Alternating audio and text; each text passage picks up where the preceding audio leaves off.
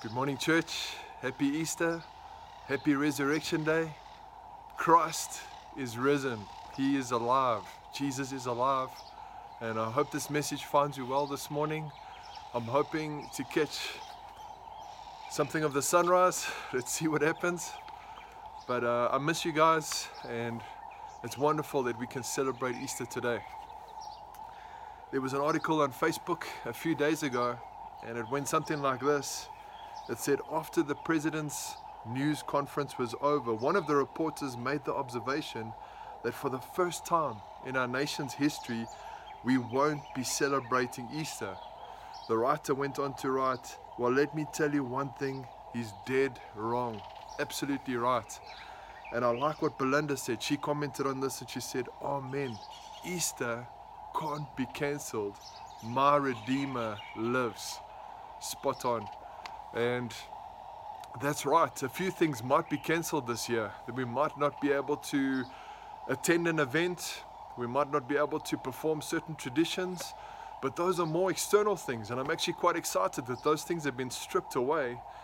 And nothing, of course, nothing can stop us from worshiping the Lord and celebrating that Jesus is alive.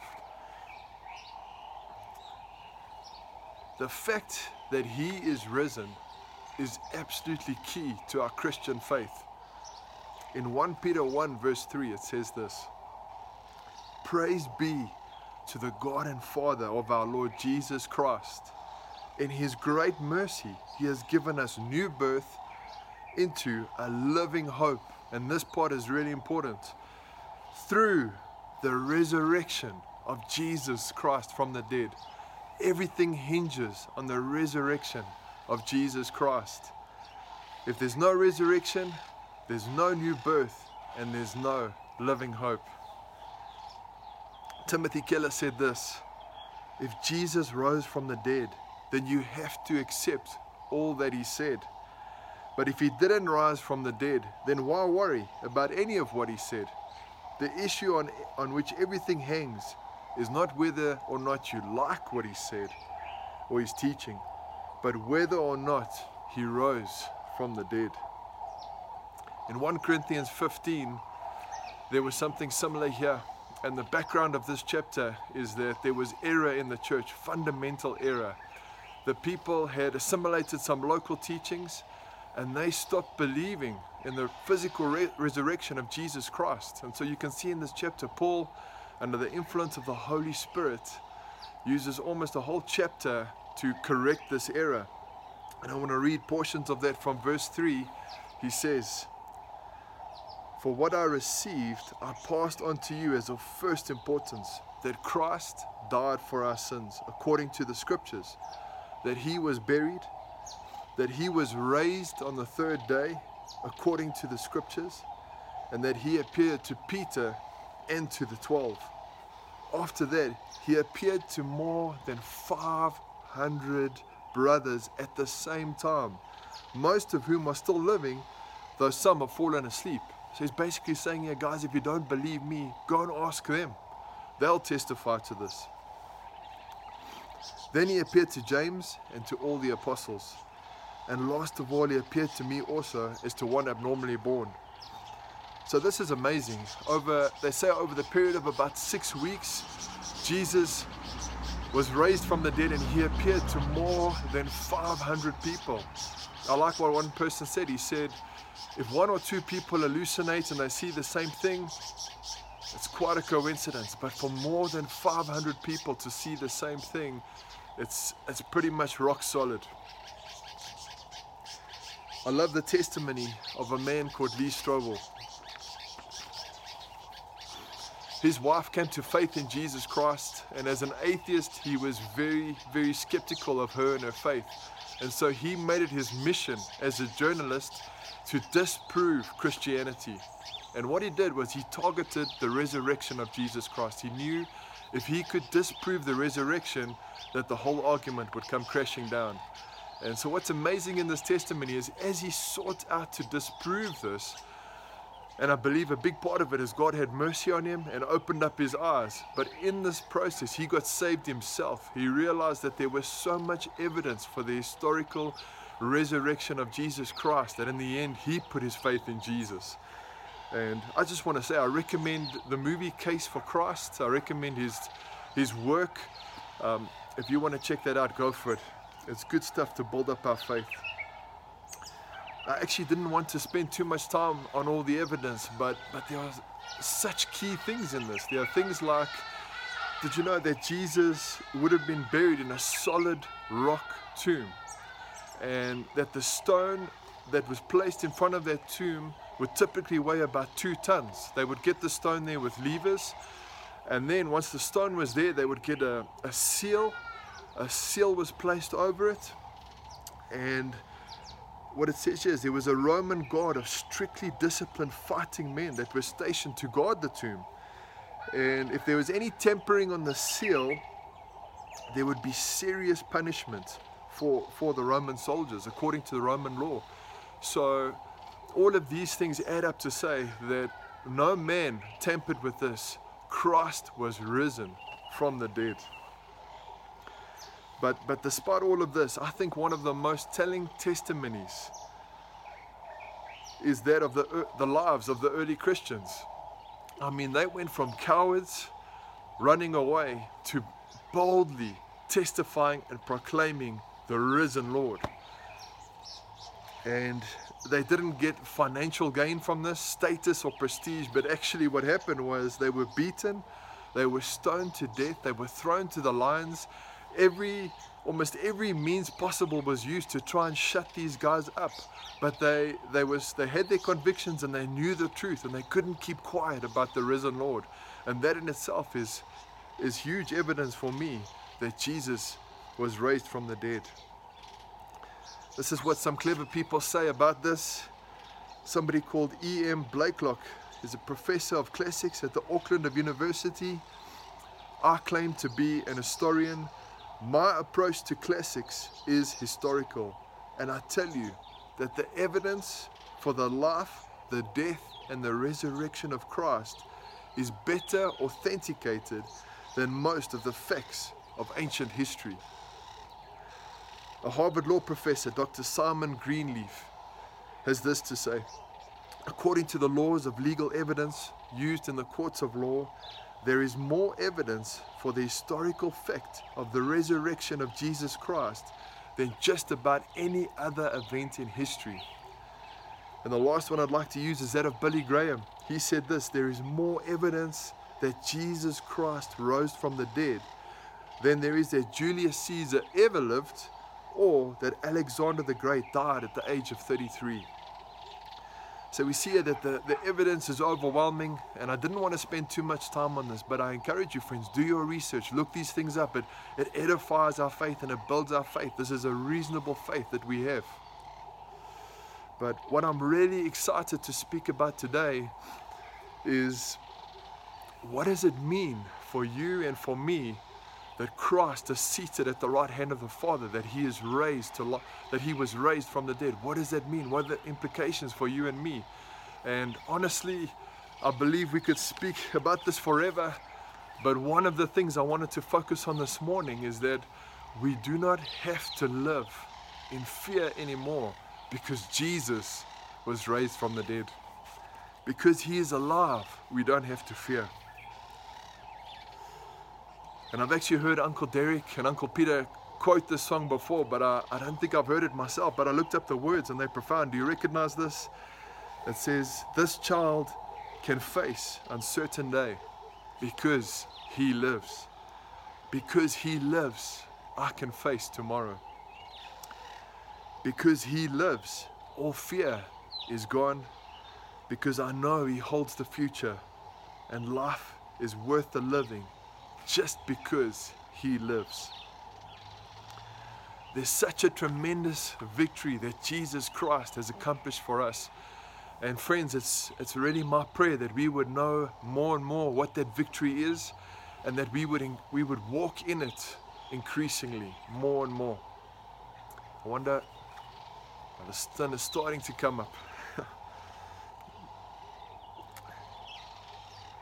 What's amazing for me is how we share in the victory of Jesus Christ. And this always reminds me of a friend I have. He's a passionate Sharks supporter. He's a work colleague. And if the Springboks lose, it's okay. But if the Sharks lose, you know about it on Monday morning. You can see he's a bit grumpy and that sort of thing. But what's interesting for me is the way that my friend talks. When I've heard him talk about the rugby, he'll say things like, yeah, we were passing well on the weekend and I love the way that we broke the line and our lineouts are looking good, our scrum is looking strong. And I was just thinking, the way he was talking, I was thinking it's almost as if he's on the field, playing there with the players. Even though he's in Pretoria somewhere, screaming his lungs out, he's not really on the field, but just the kind of true passionate supporter is. He's sharing in the victory of his team. And it just got me thinking, how much more in Christ, because God has said so, we share in the victory of Jesus Christ. In 1 Corinthians 1 verse 30, it says, it is because of him that you are in Christ Jesus. God has made us to be in Christ. And so in Romans 6 verse 5, it says, if we have been united with him like this in his death, we will certainly also be united with him in his resurrection. We share in the death and the resurrection of Jesus. That is incredible. He did it all. We receive this by grace, by faith in him. It's a gift, but wow, we share in the amazing victory of Jesus Christ. Listen to this, what it says in Romans 6 verse 9 onwards. For we know that since Christ was raised from the dead, he cannot die again. Death no longer has mastery over him. The death he died to sin once and for all. But the life he lives to God. This part is important for us. In the same way, count yourselves dead to sin and alive to God in Christ Jesus. In the same way, this is an accounting term. We need to reckon ourselves now dead to sin and alive to God. We share in what Christ has done. It's amazing. We share in the victory. This is something to get excited about, what Jesus has accomplished for us. Because he lives, the old is gone and the new has come. I'm a brand new creation in Jesus Christ. Because he lives, I don't have to live in fear because he holds my life in the palm of his hand. Amen.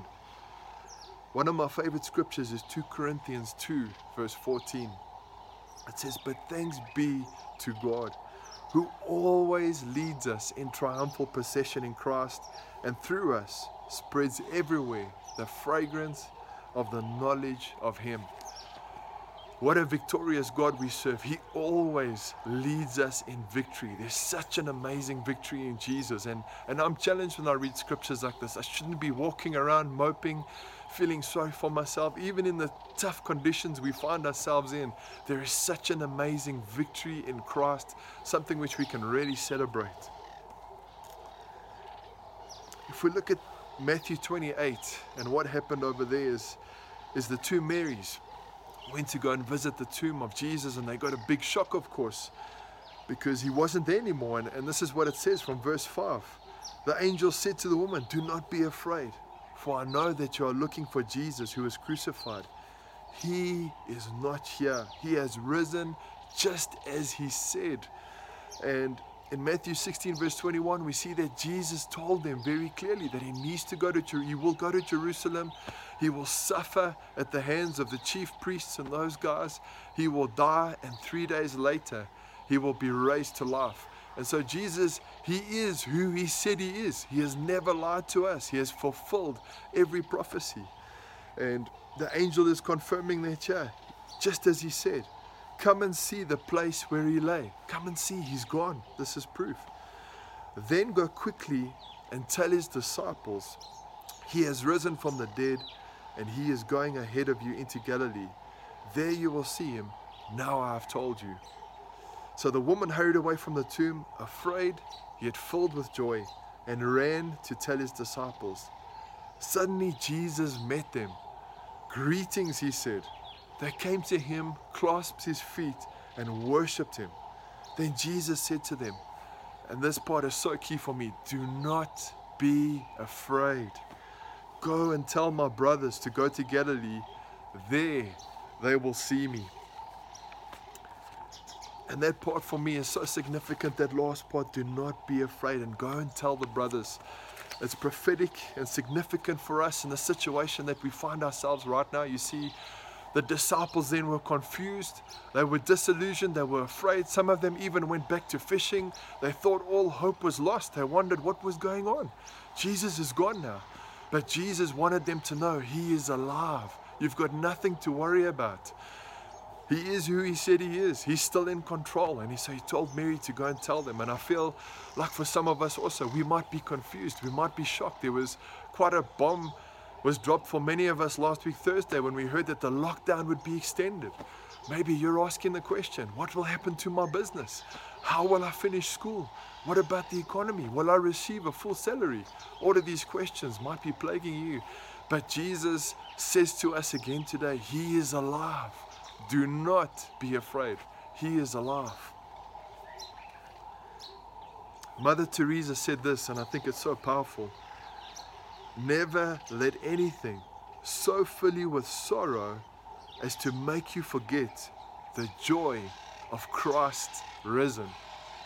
Never let anything so fill you with sorrow as to make you forget the joy of Christ risen. May we never lose sight of that victory. And I wondered if we would have clouds this morning, and sometimes there will be clouds. The sun is always shining, but sometimes there are clouds, and because of those clouds we can't see the sun.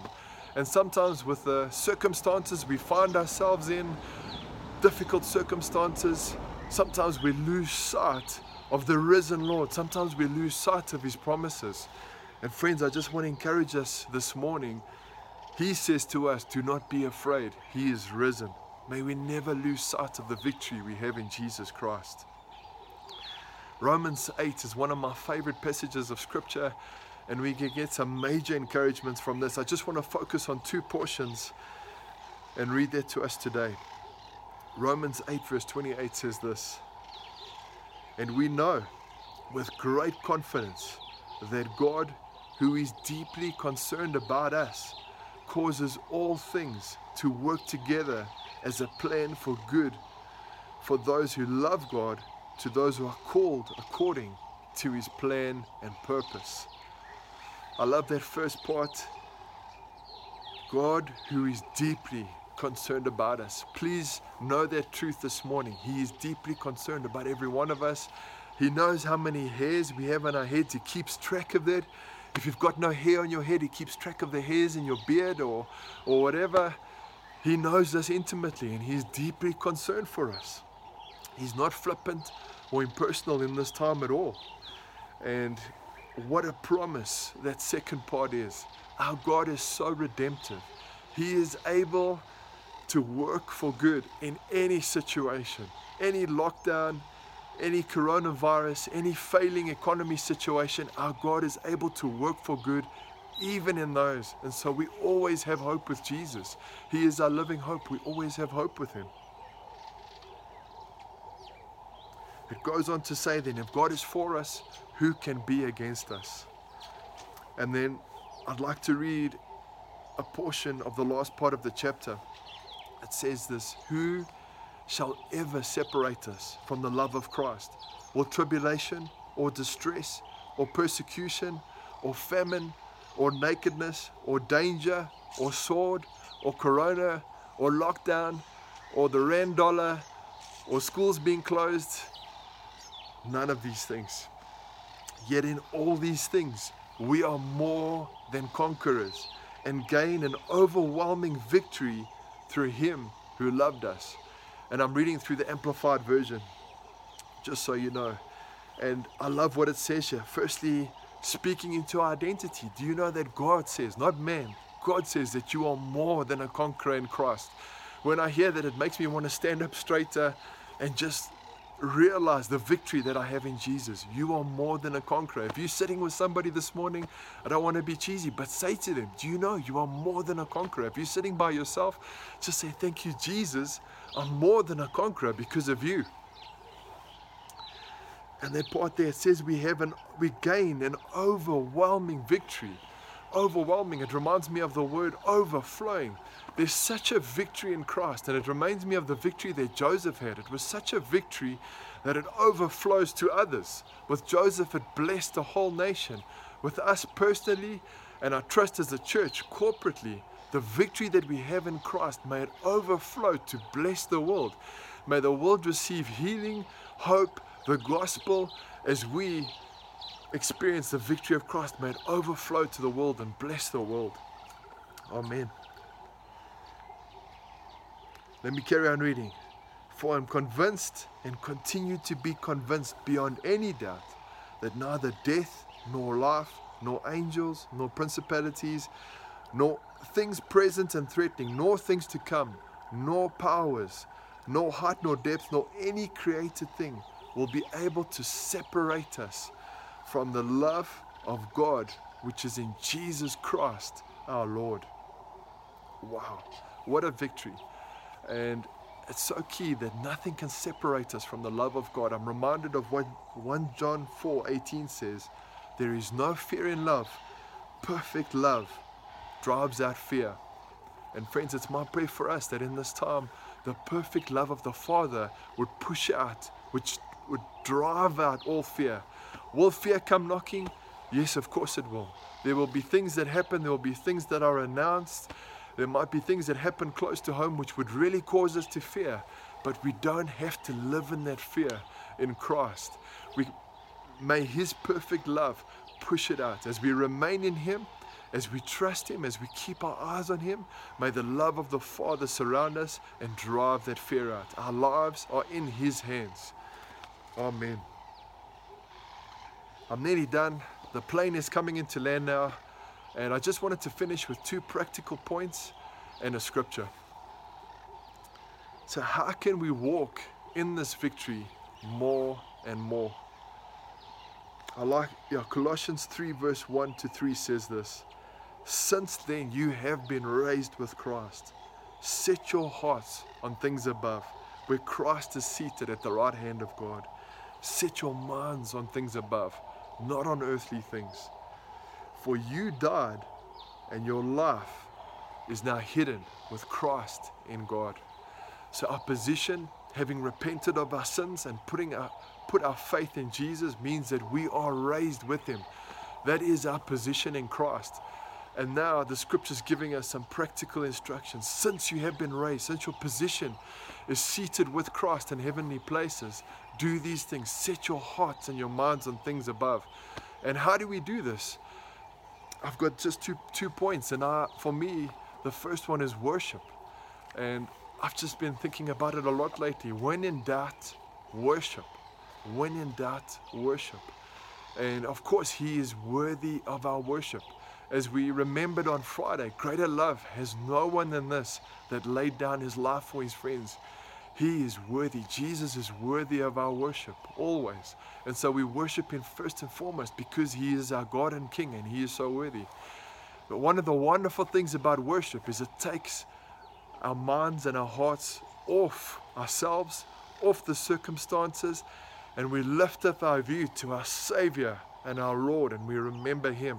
Worship is actually such a powerful weapon in these times. So I encourage you, when in doubt, when feeling confused, overwhelmed, or whatever situation, worship the Lord. The second practical point I have is just to ask ourselves the question, what stirs up my affection for Jesus? What stirs up my affections for Jesus, and what robs my affections for Jesus? And I just remember Sean in course, he explained something so well. He just used the analogy of, in terms of eating a healthy diet, it can't be, well, it's okay for me to eat healthily and then every now and again have a little bit of junk food, have some chocolate ice cream and whatever. Every now and again, that's fine to enjoy a treat. But the problem comes in when for breakfast, lunch and supper, I'm having ice cream, and then every now and again I'm having a side of veggies. If I do that, my body will take serious strain, I'll get unhealthy, I'll get sick. And it's the same with the spiritual life. I can't spend the whole day watching Netflix and then just spend a little bit of time with the Lord. If I'm sowing into that the whole time, that's what I will reap. And so friends, I just wanted to say, especially in this time, let's be careful how we're spending our time. Let's be careful how we're sowing our time. Let's make the most of this time.